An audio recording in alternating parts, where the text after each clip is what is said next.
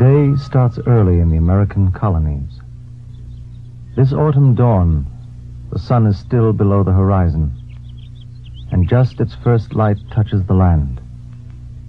Across the marshy rice fields of the Carolinas, brushing the tops of the trees in the backwoods, resting lightly in the clearings, across the rolling hills of Virginia and the tidy farms of the middle colonies, lighting up the masts of the crowded ships in the harbors of New England, and curling in the surf along the beaches of the coast. Possums and owls are closing their eyes. Small night creatures are finding their holes and their burrows, relinquishing the land to the day creatures once more. Of these day creatures, consider the Jonathan Pryor family and their cow. Soft, brown-eyed, big Beatrice, the cow, newly awake under the thatched roof of the barn, rustles uncomfortably in her stall. Her udder is full and heavy, and she wants milking, and here it is, almost 5 o'clock. Inside the farmhouse, Martha Pryor, 26, haggard, brittle, has been up for more than an hour working around the huge kitchen fireplace. Her children stand shivering near the fire, dressing sleepily. 4 born so far. 1 dead, his soul rest in peace. Another on the way, of course. As she reaches the long-armed paddle deep into the brick oven to bring out the loaves, she thinks about the day ahead. After breakfast, cleaning up. Boil the water for the wash. Maybe rain. Sarah's looking peaky. Oh, keep away the fever, please, God. After wash, slop the hogs. Chickens come scratching. Kill one for tomorrow's pies. Cut its throat so skillful, nary a sound be heard. Bleed it and clean it and pluck it and singe it. Fine chicken pie. Skim the top from Big Beatrice's pail and add it to the cream saved. And churn the butter. Sarah, thee shall churn the butter this morning. Yes, ma'am. Soak the beans. Pare the apples. Mix the dough. And Sarah, after the churning, thee shall pare the apples for the pie. Yes, ma'am. Michael, poke up the fire a little. And Michael, this morning put some dirt in the privy hole. Flies getting fierce. And so's the air out there. Where is thy father? Jonathan! Here I am, Martha. It's already struck 5, Jonathan. Thee sets a bad example. Why, Martha, the children are already up and shivering there, I see. Sarah, do hurry with thy dressing. I don't like to start the day with a sight of flesh turn blue.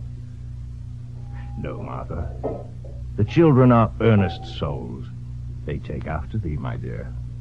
Not likely to be ruined by their lazy father. There's old Crumpletail awake at last.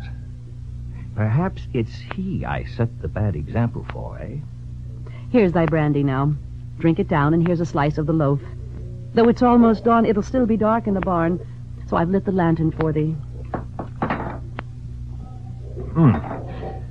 Well, then, come along, Michael.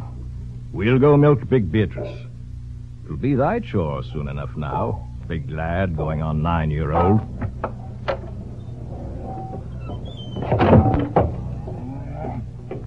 Michael follows his father out the door into the dawn, feeling almost a man, since soon Big Beatrice will be his to tend.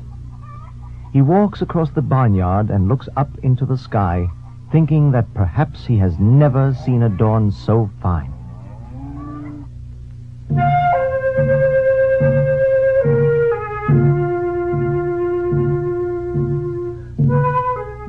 Inland and south, deep in the wooded hills of the Carolinas, Secota, Cherokee brave, stretches in the same early morning light.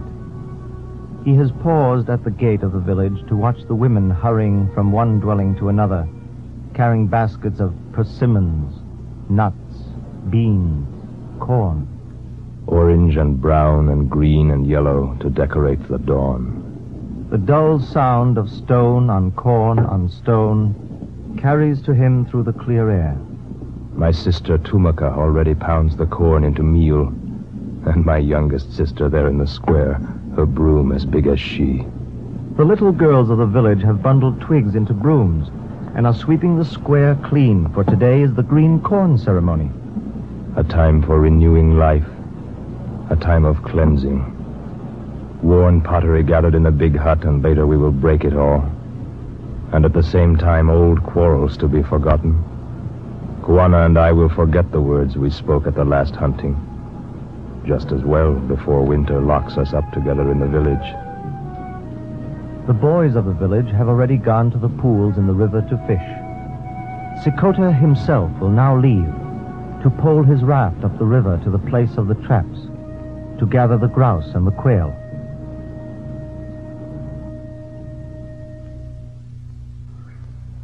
Toward the coast in the Carolina Low Country, the slave quarters of the Fairchild plantation are almost empty. The long, thin line of black men and women is already on its way to the rice fields, and the only sounds from the shacks here are the low moans of those with the fever too sick to go to the fields. Up on the hill, among the mimosas, the big white house is empty, its shutters closed against the fever season. Fairchild and his family are at their townhouse in Charleston, as they are each summer, until the danger is past. There, in one of the upstairs bedrooms, the two Fairchild girls are dressing with more care than usual. For after breakfast, hand me that blue silk sash there. After breakfast, Mama and Papa and we and our guests will all retire to the dancing room for a minuet.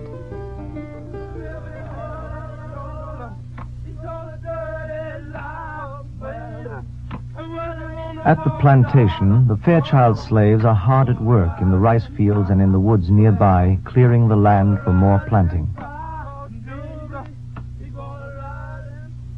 Up in Providence, Rhode Island colony, it's time for the town meeting to begin. The free men of the town collect in the hall to discuss certain matters of consequence. Since no one bathes in the colonies unless he happens to fall into a river, the air in any room full of people quickly grows high. Still, the smell on this day isn't as bad as it was during the summer meetings, and there aren't quite as many flies. Order!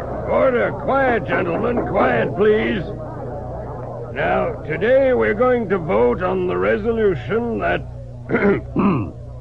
after the first day of October next, no geese shall be let go upon the common or in the highways, nor in the water within this township. Now, where's Rufus Gates? I don't see him here.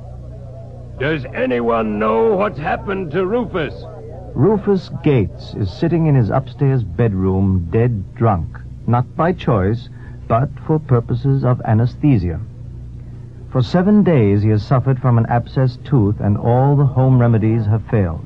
Pumpkin seed tea, or else 2 cloves of garlic a day, chewed carefully. This little poultice held between the gum and the inside of the lip. Never you mind what's in it. That bad tooth of his, it comes from brushing, of course.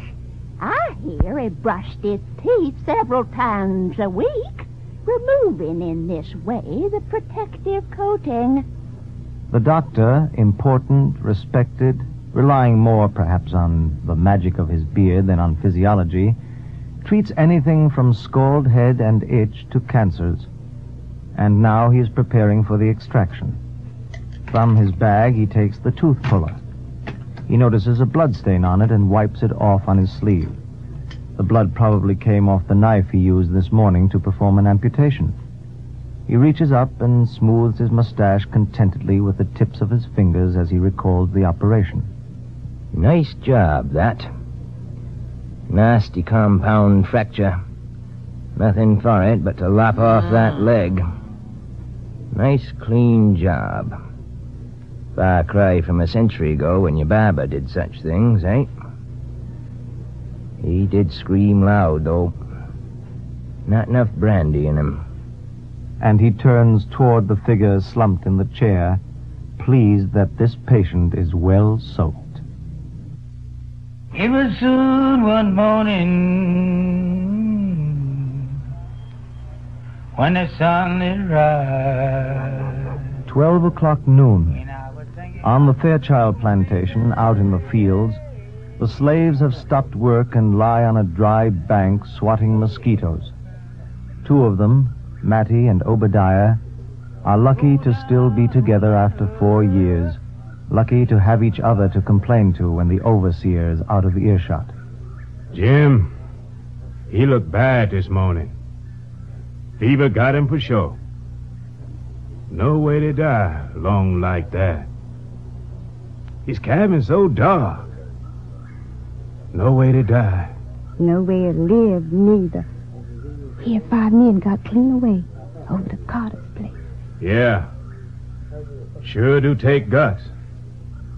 What's out there? Land we never seen. Swamps out there can suck you down. Woods full of trees that don't look like no trees at home. And wolves. But that's nothing to what happens they catch you. They burned old Luke alive. Funny so many tries it. More than you'd expect. You ever think about it, Obadiah? Now, Maddie. What do you do I try to slip away? No, I stay here. Watering the fields with my sweat. Someday feeding the soil with my blood. Well, in the meantime, they lets us come out here 'fore dawn, and they lets us stay out here till dark. And they lets us stop once, like we're doing now. Once in the middle of the day. 10, 15 whole minutes, maybe. Ain't enough time to ease one misery out of one bone. And I got a body full of misery. 10 minutes in the sun with our bacon. Cold bacon. Yeah. Well, that's all we got. And all we ever gonna have. Rice and bacon. Oh, I recollect they give us a little pinch of salt sometime last spring. I says, yeah, look here, Captain. You got a hard working man. On the Pryor farm, Martha is bending over her heavy iron pots, her face red from the heat, her eyes watering from the smoke. Corned beef and root vegetables have been simmering all morning, and biscuits are almost ready in the brick oven. Well, here we are, hungry as hounds. Looks like rain, Martha. We may not get much more done today. As they stand around the board, Jonathan says grace. The board has a bowl of salt, a jar of apple butter, bowls of mixed mustard pickles, and horseradish. Amen. Jonathan Pryor's midday dinner is heaped on a pewter plate. The rest have wooden trenchers.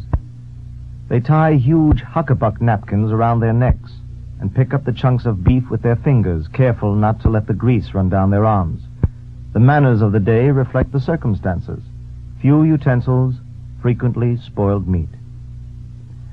Due east, many miles at sea, men have forgotten their hunger. A sailing ship has sighted a whale, and small boats have been lowered in pursuit. Now nothing counts, nothing is real to the men in these boats but the huge thrashing tail and their own skills.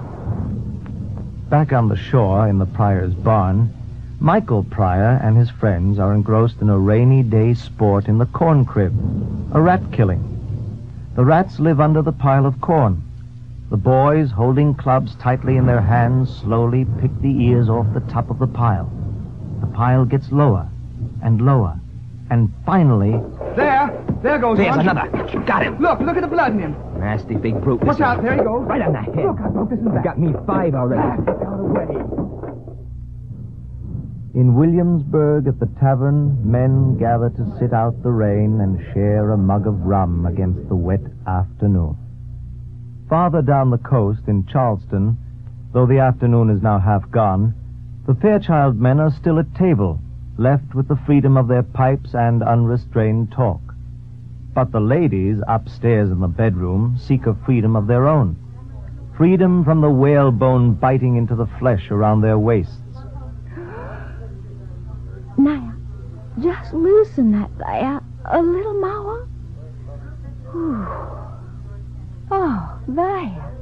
I swear that is bliss. I thought I'd die. But what a lovely meal. Turtle soup, scalloped oysters, roast venison, duckling with red rice, and then that great, enormous plate of plum pudding. Well, I tried to hold back, but you just can't eat nothing at all.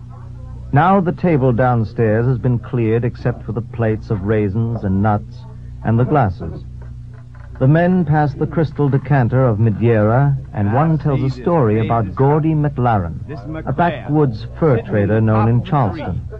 His eyes are bright red and his hair standing up all over his head, and he's hugging that tree like it's his mammy.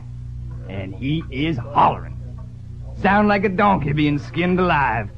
Seems he climbed up there the night before when he was full of drink, and he didn't know what he was doing. And he went to sleep right up there in that tree, and he just woke up, looked down, and didn't know the first thing about getting down. He kept hollering, "My name is Gordy McLaren, and I don't belong in no blasted tree."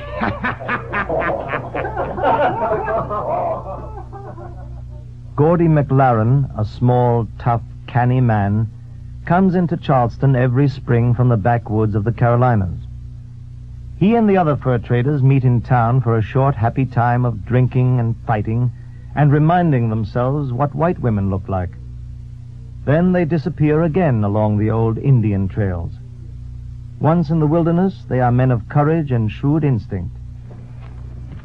Now, deep in the wooded hills, this early autumn afternoon, Gordy McLaren is just rounding the trail at the bend of the river. As he comes out of the woods at the river's edge, he stops and stands in the dappled light. He moves nothing but his eyes, more from habit than from caution, for this is friendly Cherokee country. He stands absorbing each detail of the scene. That beetle now, tipped over on his back. Poor devil, near buried in that black mound of hungry ants. Web broken there in the path ahead. A feather there under the sapling. Grouse? That berry crushed. What did the deed? Moccasin or hoof? On the river, fish-mouthing insects make circles in the slow-flowing water, and the afternoon sun glints across the surface. Gordon McLaren inventories his surroundings and then sniffs. Smoke laden with rich smells. He thinks a moment, and then smiles. He whispers to himself. Ah, so it's the ceremony then. And me, I'm just in time. He hasn't moved. Out on the river, something glides noiselessly into the edge of his vision. A cane raft slips into sight and past him. A young Cherokee kneeling in its center with piles of dead wildfowl beside him. Sikota, gone for the birds for the feast. I'll be having me a lovely meal tonight, I can see. Bear ribs and hominy and quail. The raft slips past and is soon out of sight. Sikota hasn't moved, hasn't looked to either side, but McLaren knows he has been seen, and that the Cherokee knew he was standing there in the half-shadows. Never mind. It'll give him a chance to get ready to give me a proper welcome.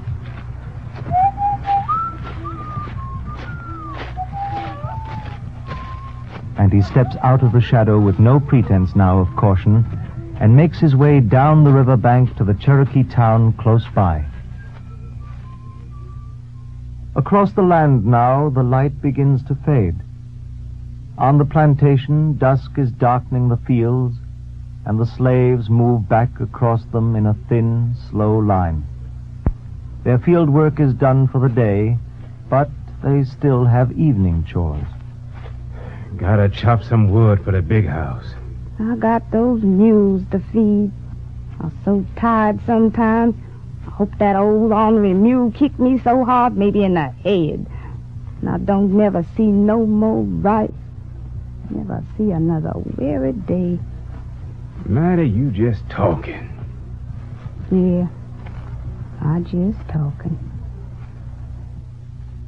In the Pryor farmhouse after supper, Martha is at the spinning wheel, while Jonathan sits with his pipe and toddy on the high back bench, scowling at the fire. Danged miserable thing. Blasted, blue-tailed, blithering, smoky old thing. Jonathan! Go on with thy reading, Sarah. A plowman on his legs is higher than a gentleman on his knees. Early to bed, early to rise, makes a man healthy, wealthy, and wise. The used key is always bright. Benjamin Franklin's Poor Richard's Almanac, which either reflects the new American character or is helping to create it, is read aloud by many firesides tonight, but few read for long. Bones ache from the day's hard work, and eyes ache from the dim light once the sun has gone down. Now only one Betty lamp hangs in the Pryor kitchen, sputtering with bear grease. Big Beatrice, the cow, already drowses with her cud. Michael and Sarah and little Jonathan have gone to bed, and their father, still sitting on the bench, painfully pulls off one shoe and then the other. Martha, one day, perhaps there will come a cobbler who will make a shoe to fit the right foot and a shoe to fit the left foot. The feet are different. Why shouldn't the shoes be? Is thee coming to bed, woman? One by one the lamps in the land are extinguished. One by one the fires die. Gordy McLaren, wrapped in a beaver blanket, lies in Sakota's dwelling, watching the last coals glow and then darken. In Charleston, the Fairchild girl lies with a wooden block under her neck to protect her hairdo and tries to sleep. When she finally dozes, she dreams of weevils in my hair. In the slave quarters of the plantation, Mattie and Obadiah cover their small fire with ashes and then lie together huddled in the dark. We ain't got nothing. Nothing except bacon and rice. And each other. And they sleep. Jonathan Pryor, farmer, gives a loud snore, and Martha reaches out in her sleep to nudge him. And now all the day creatures in the land are still. One by one, the night creatures come out of their holes and burrows, but even they go their ways in silence.